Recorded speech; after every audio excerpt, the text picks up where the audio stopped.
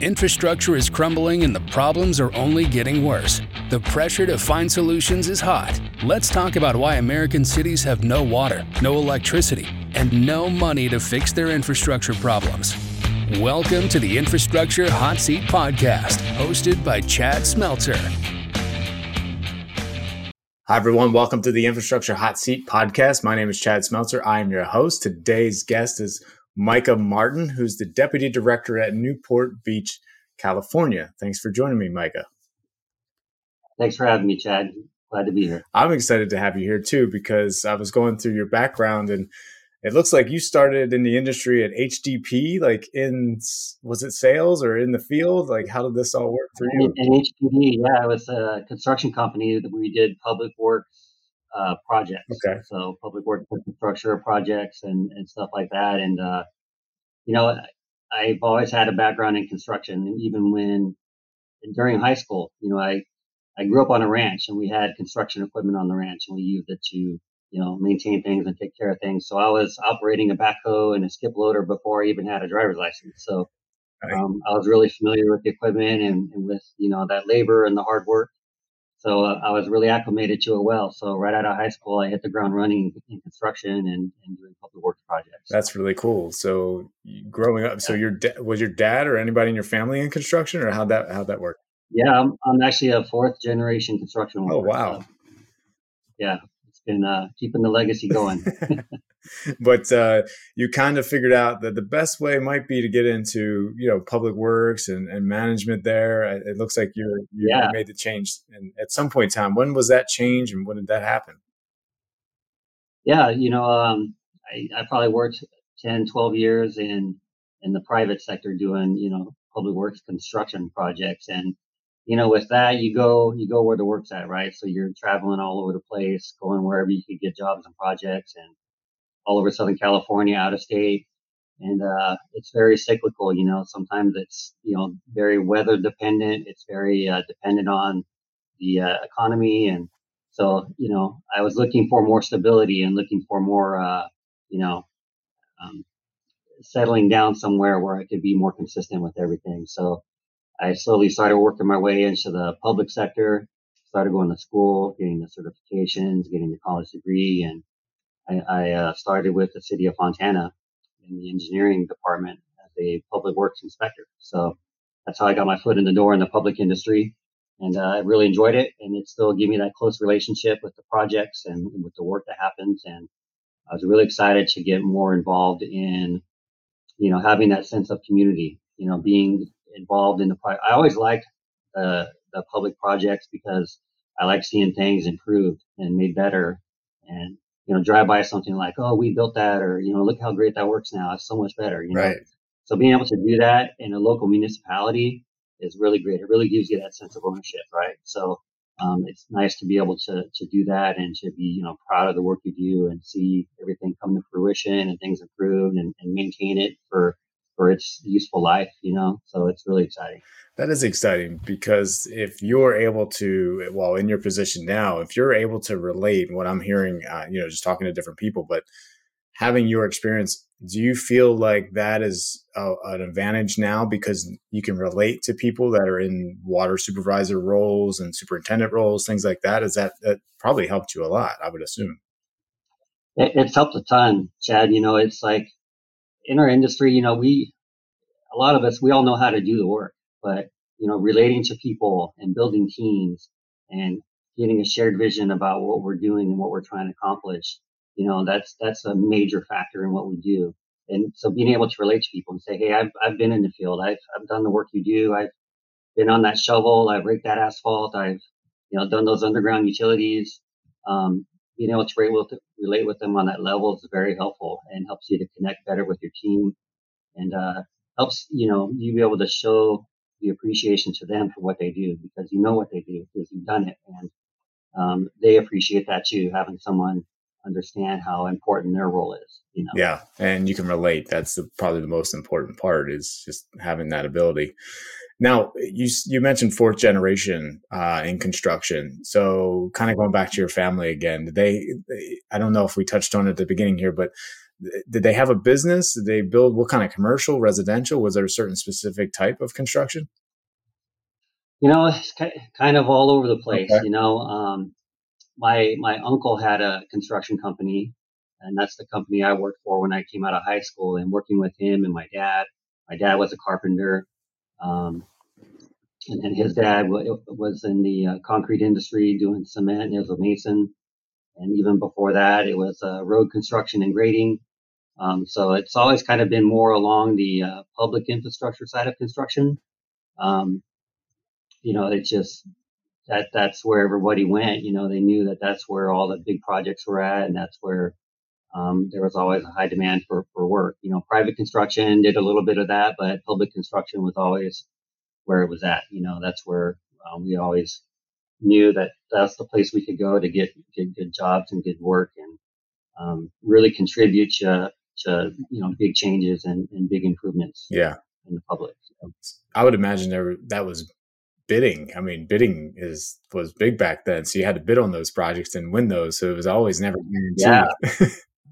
It was stressful, man. It was stressful. It's like when the market's good, it's very competitive, and it's like that right now, right? Everything's super competitive. Everything's getting really expensive, so you got to be really competitive with your bids, and that stress all the time of like, oh, are we going to get this project, or is our bid good enough? Did we, price everything right? There was a lot of stress with that, so I'm thankful to have that part behind me now. So. I bet. Now I'm more worried about, are we going to get the right contractor? Are we going to get somebody good? Are we going to get someone who's going to give us a good project, right? So there's still a level of stress, but it's different. I'm on the other side of it now. So knowing, as a contractor before, what it took to put together a good bid and deliver a good project, it's helpful now because you could see that in other contractors. When you see contractors come in with bids and you could look at them and know, like, these guys know what they're doing. They've got good quality work. We're excited to be working with them. And then sometimes you get guys like, where did these guys come from? Right. So you just never know. But it does help, having that field experience helps it even in that situation, seeing good bids and good projects and knowing good contractors and being able to identify them, from that aspect is really helpful. Yeah, I'm laughing because I remember when I was doing the construction stuff and bidding on projects, it was you get one contractor was like a couple $100,000 more than everybody else. We're like, wait, where did they come from? Like what happened? What happened here, right? Yeah, it's very interesting. I always found it interesting because it seemed like there was always a strategy. If someone had too much work and they were a contractor, right, they would just highball, just throw in a massive bid. And as a business development manager, I was like, well, doesn't that just discourage them from wanting to bring you on as a city next time when you bid again and you lowball something? Yeah. Wouldn't that? No, that's absolutely right. That's absolutely right. And, from being on the private side, I understand that. Like, if you're a company and you've really scaled yourself out to have a lot of work, you kind of spread yourself thin. And then so when you look at other projects and you go to bid, you say, okay, well, if I'm going to get this project, I want it to be worth my while because I've got to, re-strategize how I deploy my resources and put my people and, get the equipment out to where it needs to go. And if you're spreading yourself thin, you're going to want more money to make it worth your while.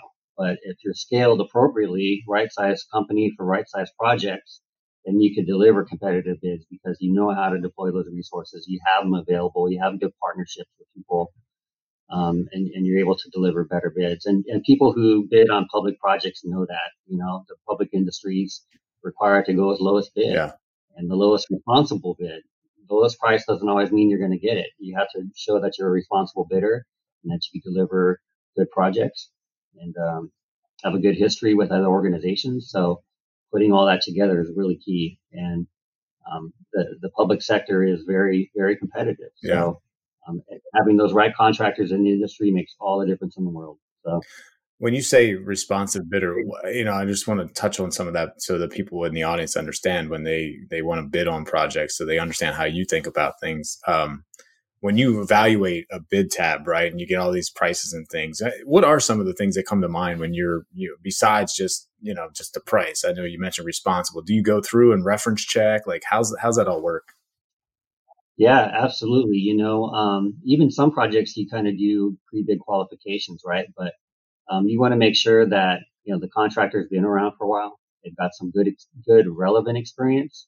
If it's somebody who typically builds structures and now all of a sudden they're going to try out their hat in water utilities, and it's like, okay, you've never done this before, and you're going to try it with us first. Like you're a little apprehensive, Right. right? So you take all that into consideration. If you have a contractor who's very well experienced, delivers great projects, got great history in the industry, and maybe they're just a little bit higher, sometimes that factors in and could make the difference, right? So there's more to look at than just the price, because you want to make sure you're partnering with somebody who's going to be good to work with over the next year or two, depending on the size of the project, right? So they've got to have all the great references. They've got to have good work history, good working relationships.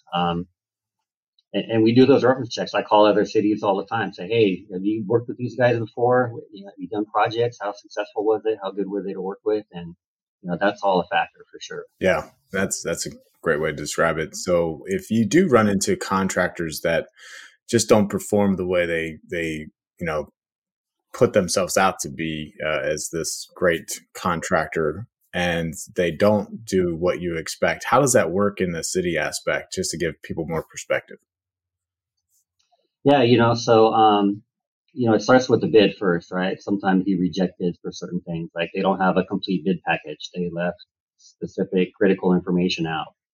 They can't meet the insurance requirements. They can't reach the level of bonding that they need to reach. So those are some of the very first things that even factor into awarding a bid. So sometimes you don't even award because there's just not enough stuff there, right? Yeah. Or they don't pass references or background, anything like that. But even in the project, it's unfortunate, but it does happen. Sometimes you get into a partnership with a contractor who just doesn't meet the expectations. They're not delivering to the level they said they would. They have a schedule, and the schedule is blown out of the water, and it's taking a lot longer. The quality of the workmanship is being called into question. So a lot of times you have to, stop the project. Sometimes you have to cut your losses and, go back out to bid and try to get someone to come in now and pick up where they left off. And it's unfortunate because there's a lot of money lost in that situation. Yeah. There's a lot of time lost. You lose favor with the public. The public's like, what's going on here? They started this project and now it's just sitting doing nothing, right? It makes us all look bad. So we want to avoid that at all costs. So it's really important going into it that you do your homework and you're making sure you're going to partner with somebody who's going to not put you in that situation, right? So you want to show good faith with the public and know that they could rely on you to deliver good projects. And so you got to really take your time and be diligent right up front, because you just got to make sure you get off on the right foot. Yeah. I didn't expect us to go right into bidding right away, but that's what we did. So I want to go back, kind of switch topics again, but let's talk about like your supervisor role. And as you were moving up through the public works channels, did you have a mentor? Because getting into becoming a deputy director, there's obviously stepping stones and, things you got to do to get there. What were some of the unique, people in your life that helped you get there? Yeah, it takes a village. You've heard that term, right? And it takes a village with everything, and especially in this industry. There are so many people involved in what we do, and there's so many people who contribute to the success of individuals. We can't be a self-made, independent individual who's successful all on their own. Not in this industry, you can't. There's too many people involved and too many relationships you have to build, and be dependent upon each other. So the more that you do that, the more, at least in my experience, the more that I've done that, I've become more successful, and it just even more quickly, just building good relationships with other people, having, people in the industry who are your peers, who, are a great example of what you want to be, and, the type of, supervisor, leader, manager you want to be is, getting to know those other individuals and them being a model for you. I have a mentor, who's been my mentor for probably about 10 years now. And, he's a retired public works director, and he was a public works director for many years. Nice. And it's great to be able to have someone like him to go to and ask questions and draw off his experience and help him, give that good guidance that you need, because all the time we come across things that we've never had to experience before and it's new to us. And like I mentioned earlier, I call other cities all the time, other public works directors and other agencies, and, say, hey, how are you guys handling this over there? How do you guys plan on tackling this coming up? These new state mandates, these new requirements. See what they're doing. The public likes consistency, right? So we all want to do our things our own way, and there's something to be said about copying the other guy, right? But the public enjoys consistency. So if you look at other cities and you see how they're successful doing things a certain way, you want to kind of model that too, because they've shown a good example on a path of success that's worth following. And you may deviate a little bit depending on which organization you're with, but the public, when they go from city to city, the city you work in versus the city you live in, and the city you travel to where your family lives or something, they like to see consistency. And it's weird to drive from one city to the next and see all these major differences, right? Yeah. It's just not common. So, being able to, have those resources available, people you could talk to and relate to and get good guidance from is really where the success comes from. It doesn't come from the individual. It comes from the network, from the industry as a whole. Yeah. Now I noticed you have you got your education and then you got your field. Like you've been in the field, so you got both. Where do you think you got the most education from? Obviously, your studies as well as in the field. Where have you gotten your experience more? Do you think? Yeah, the field experience goes such a long way. It's just knowing how to work hard, knowing what it takes to get a job done, knowing what it takes to have a good crew of guys, a good team of individuals working together. That's been invaluable the most. I mean, the education is important too. And, I really didn't start making that movement up to the higher levels until I got that education. So it's essential as well. Yeah. So I don't want to diminish that. I think, the education is important. The education's helped me with the professional level, right? Being able to write well and presentations and public policy and all that type of stuff. You have to have the education to go with that. But when it comes to, building a good team and delivering good service, that field experience has probably taken me further than any of the education has. So, yeah. But, my advice would be to anybody is to do both. Try to get that field experience and couple that with some education to go along with it.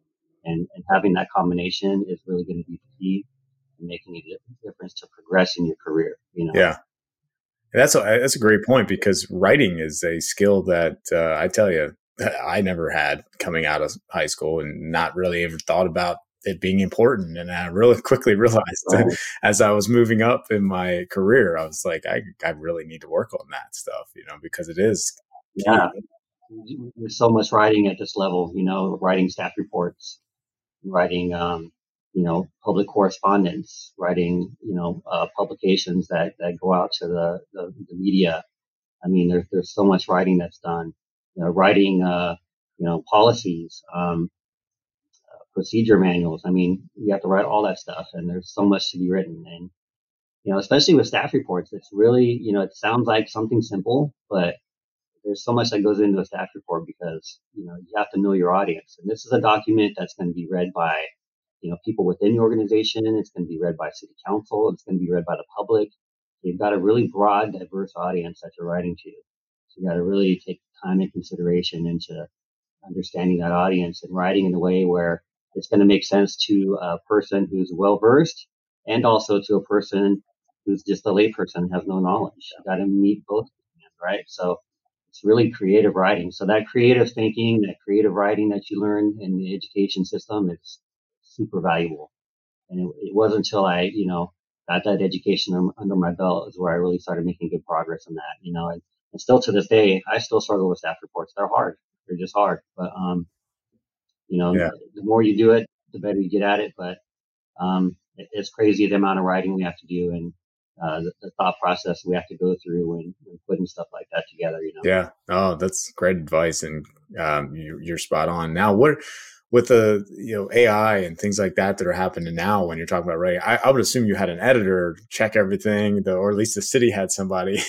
How did that work? And then what do you see as far as AI? Have you tried AI with writing yet or not yet? Yeah, well, we have our own internal process here of review, and it goes through a bunch of different people. Okay. And there's a group of people that review the fiscal impact section for all of the money part of it. There's another people that review to make sure we're in compliance with the city style guide and that we're writing in the right style and form that we're supposed to.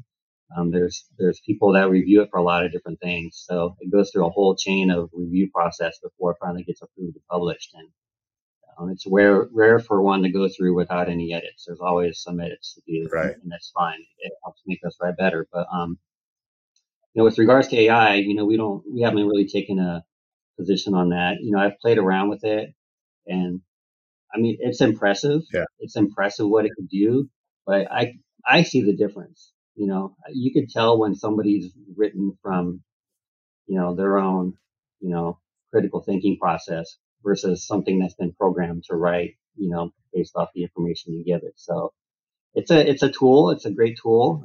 It's impressive, but I at least not right now. I don't see it taking the place of an individual's creative writing skills. Yeah. It's just somebody who's experienced writer, somebody who's very knowledgeable in their industry and can relate at a human level. I don't see AI taking the place of that. And maybe it's a good filler to kind of help. Maybe it's, I've used it as kind of a prompt, like, hey, I'm trying to find a way to start a discussion on this, and I'll use it as a prompt that way. But I don't see it taking the place, at least not yet, for just someone's creative writing ability and the way that they relate their experiences and their knowledge and their education to what it is they're writing about. You could see that when you read it. You know what I mean? You could tell the difference. Yeah. My wife is a writer and she's like, yeah, that you wrote that in AI, Chad. I was like, yes, I did. I was like, I like getting that support of writing because that's not one of my skill sets, just trying to make sure I write, good structured format, right? And that's a quick way of getting structured format. It's very specific and it's not that creative. It's very just straightforward, right? Yeah. It can become very generic very quickly. Yeah. And I mean, imagine like, let's say you wrote a staff report and you used AI to do it, and the public's going to see that and be like, really? Like, you were that lazy? You had to use AI to write the staff report? Come on, right? They're not going to. You're going to lose respect for the public in a situation like that, or your other people within your organization. So, like I said, I think it's a good tool for to help maybe start a process or get the wheels greased, so to speak. But nothing can replace the skill set that we've learned as humans and communicating to each other and relaying information, right? Yep. So yeah, you're spot on, man, and that's a great example of how to use it and how not to use it. So switching topics again, let's talk about like talent, skills. Hiring right now is a huge issue for a lot of construction companies and public works departments and stuff like that. How are you guys overcoming that at Newport Beach? Yeah, hiring is difficult, and it's, when you have a large staff, I've got, 65 employees over here on the operations side, and we always seem to be carrying some vacancies. It's always something, with people move on to another organization or they retire. Sometimes you have people out on long-term disability. There's always something going on. So I don't like to look at like, oh, we've got these vacancies and, that means we're not operating at the level we should be. I tell my staff all the time, if you're ever at 100% with your staff, enjoy while you can, because it's not going to last. Yeah. It's going to be very short-lived. Something's going to change. Someone's going to leave. Something's going to happen. So, don't ever try to model yourself on 100% staffing level because it's really hard to maintain that. But with regards to hiring, it's trying to attract the right people. You want people who are interested in the industry and not in the money. Right. A lot of people are motivated by how much money they're going to make an hour. Like, oh, I don't care what I do as long as I make good money doing it. Right. That doesn't work here. That doesn't work in this industry. You got to have a passion for what you do. You have to have an interest in what you do. So attracting the right people who are going to be interested in the work that they do. We've hired people to our very entry level positions, a part-time maintenance aide. And we've hired people to come work on the beach to litter pick. Yeah. And they think, oh, I'm going to go work on the beach. It's going to be awesome. I'll be on the beach all day. And they come and do it. And it's actually hard work walking around on the beach all day, picking up litter and trash. it's hard work. And so they do it for like a week or two and they quit and they're like, this isn't what I thought it was. And they leave. So, like, okay, that wasn't the right person for the job. So really, selective on, the type of people you're attracting and who you're bringing on board. You want someone who's going to be committed to the work they're Yeah. doing. And that's what committed to just making the money, right? So when you have those people who are committed to the work, that's what makes the difference. And instead of focusing on hiring the people too, I focus on retention. Yeah. Let's keep the people we have. Let's try to, focus on our retention and help our staff to feel how important they are and the value of their work.